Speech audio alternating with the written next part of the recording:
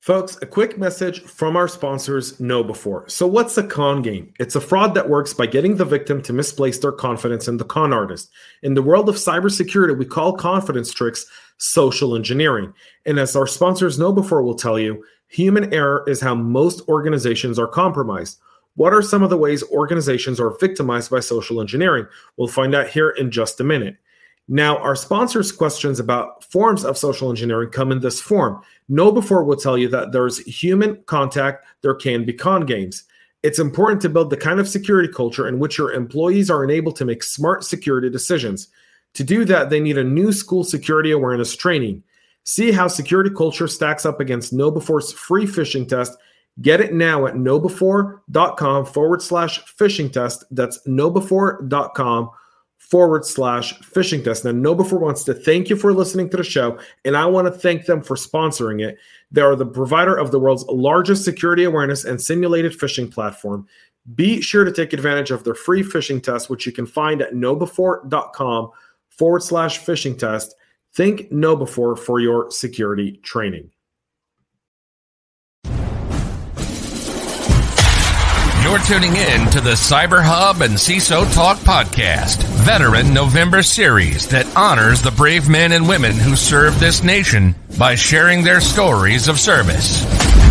Each year for the entire month of November, we publish a daily podcast about these veterans. Buckle up and get ready for Veteran November. And now your host, James Azar.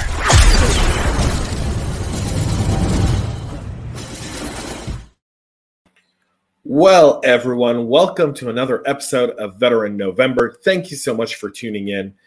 I love doing these, right? Like, it is my life mission. I feel like I look forward to November, not just because it's my birthday month and it's Thanksgiving and it's all the great things, but because I get to do Veteran November. I've got a very, very special person joining me on today's episode. John Delacruz. He's new. You just recently transitioned. You're an intern over at Lowe's at the moment. Right? By the time this airs, you may have a whole new outlook on life at that point. But John, welcome to Veteran November, buddy. How's it going? It goes. Thanks for having me, James. I appreciate you taking the time to share my story. Yeah, I love sharing stories, so I'm very excited about this. So, folks, John and I are going to get started in just a minute, but please go to our YouTube channel, Cyber Hub Podcast. Check out our Veteran November playlist. It has all the episodes from last year, including all of the ones from this year. These are all vets. You can connect with them. We'll have the links to their social media. Just send them a note saying thank you. They don't do it for the thanks. None of them did. I promise you that. But they all deserve it. And in a month of November where we're thankful, where we mark the fourth Thursday of every November with the day of Thanksgiving, it's only right that we thank the brave men and women who volunteer to join the military in the U.S. and go and defend our freedoms. John, let me ask you this. What branch of the military did you serve? How long were you enlisted for? So served in the United States Air Force. By the time I'm out, I would serve just over 23 years. So you're still technically in the Air Force. When's your official kind of discharge date? 31st of October, so 25 days from the day that we recorded this. We recorded this. By the time we air this, you will have been officially a civilian. Yes. And, this is the most difficult time for a lot of people, right? That transition. And we're going to talk about that in just a minute. But tell us a little bit about why you chose to enlist. And what did you know what? Time out. Let me restart. What did you do in the Air Force? Kind of just general overview. Yeah, of course. So I'm actually a munitions manager, if you will, for lack of a better term. I'm pretty much an ordnance person, kind of with the other services for the Air Force. We're ammo. And so that's what I do. I pretty much count the bullets, put the bombs together, and make sure the missiles are going to work like they're supposed to. Okay, so without you, missiles would not work. We're grateful. Talk a little bit, John, about why you chose to enlist in the military. So, funny story. Like, I guess for me, it was very selfish at first because I was going to college. I pretty much ran out of money, and my mom made enough money to where I couldn't apply for a lot of grants and loans. And so the Air Force came upon pretty much came knocking one day, and I chose to enlist in hopes that I would get, the GI Bill, get an education, and that was pretty much it. And then that transformed later in my career in the military when I had a conversation with a young airman. I thought it was just normal conversation, but turns out that I changed this person's life, and I had no idea the impact that I had then, which changed the outlook of kind of like why I joined and why I stayed in.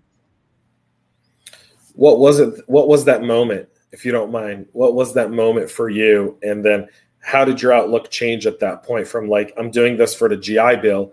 Because you could have done 4 years, gotten the GI and walked away. You're 23 years in. So what was that moment for you? It was, not to get too much into the detail, it was pretty much an airman that had some issues and couldn't really really cope or find the means to get the help. And I just simply said, hey, I've done this before. Let me show you, and kind of walk this person through where they needed to go. I showed them kind of the way. They took off and sought the help that they needed and decided to stay in themselves. And that's what changed their mind from, yeah, I'm done, I'm going to get med boarded, to I'm going to make a career out of this because of you.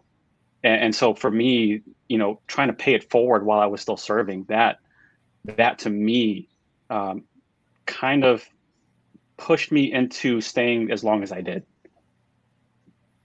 The paying it forward piece is just so you never know whose life you touch right in the service, because you're constantly interacting.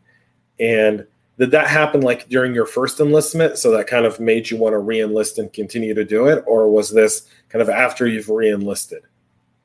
Yeah, it was after my second enlistment. Fortunately for me, I was overseas at the time, and I just was, again, me being selfish at the time and young. I enjoyed my time overseas, and I was living it up as a single person. And when I went into my second enlistment, that's when I had this encounter. Yeah, that's thank you for your integrity and honesty and kind of sharing a feeling. That's I think that's so underrated, and but it's so important to talk about the fact that I enlisted for this reason, but midway through that changed my entire outlook, and now here I am, 18 years later, just completely different. If you look back at your time in the military and you can think of, you learn a lot of different skills in the service, right? Not just from your job, but leadership and so many more. What's that one skill that's been instrumental for you that the military's taught you? If I were to name just one, I would have to say interpersonal skills, because you get all the walks of life coming into the military. And you can't approach one person the same way you would another. And it's so important, really, because as I've gone up the ranks and being a manager and a leader, which sometimes I felt I didn't fit, but it was something that I was expected to do in the rank that I was in. And it was just one of those things for me where, it helped me kind of connect with folks and motivate people to get the mission done is what we have to do in the military. We have an objective. We have to meet that objective. And for me, as a senior NCO, we have to, help people understand what that is, the why, and then motivate and then reward is kind of like how I see, and getting those skills in really helped me. Yeah, you talk about interpersonal skills and the different walks of life that come into the military, right?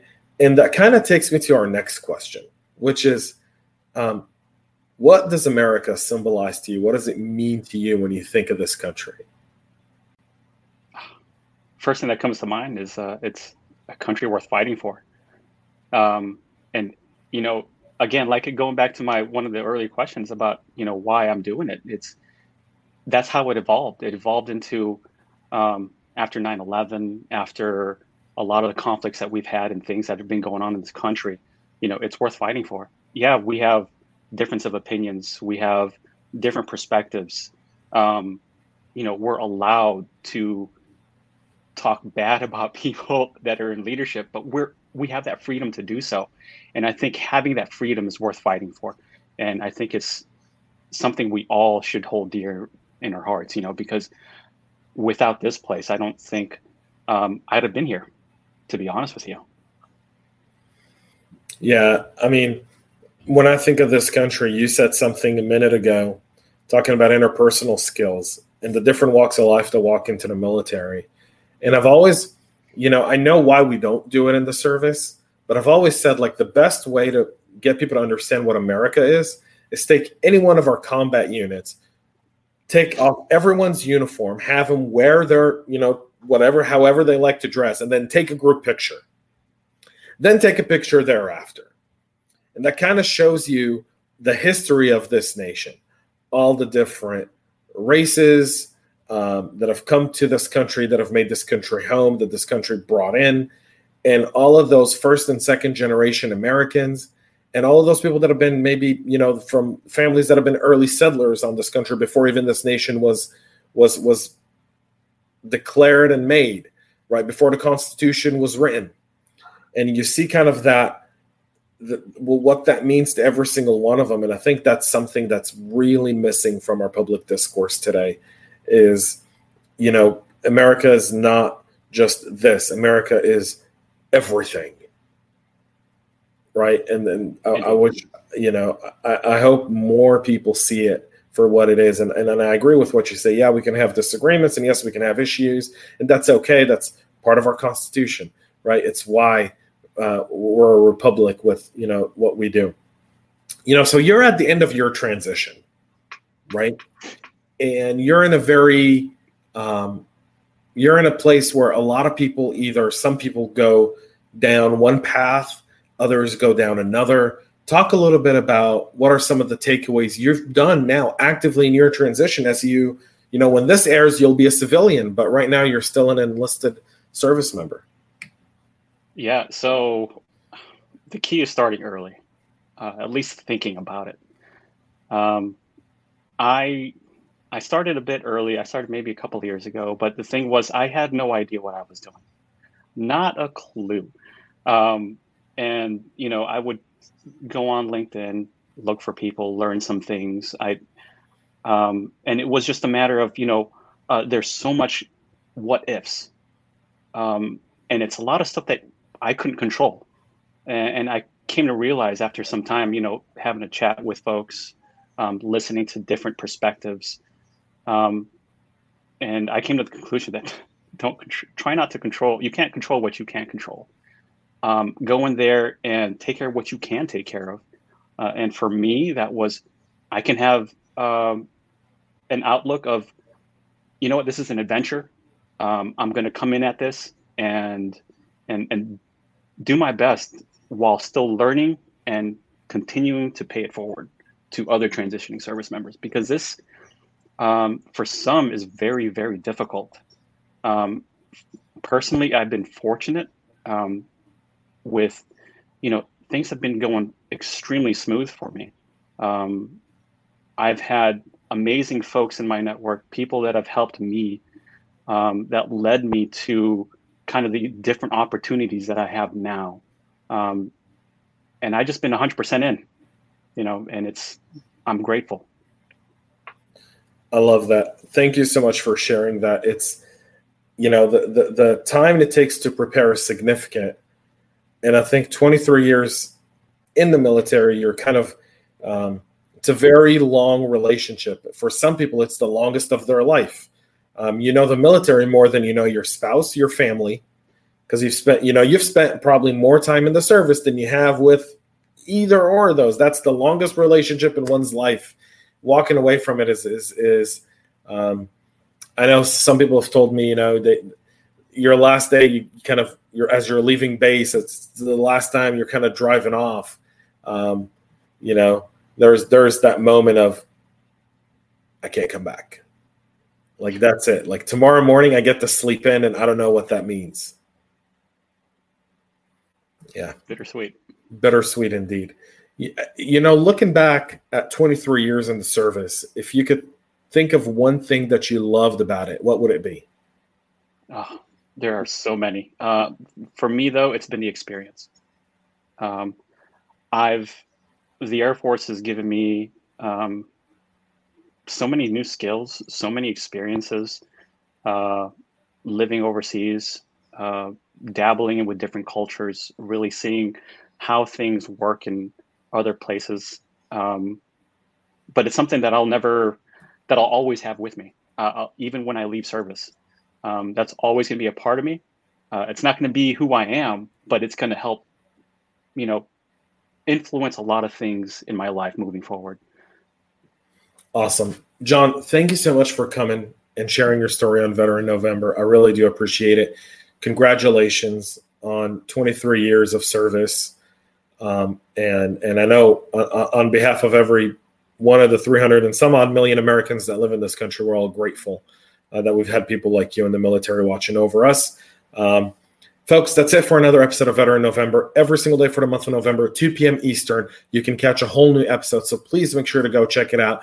Give it a like, comment, thumbs up, and just put in thank you below. That's really all you need to do to make these brave men and women feel appreciated. Till tomorrow, have a great rest of your day, and God bless the United States of America. We love feedback, so make sure to connect with us on social media and subscribe to our podcast on your favorite podcast listening platform.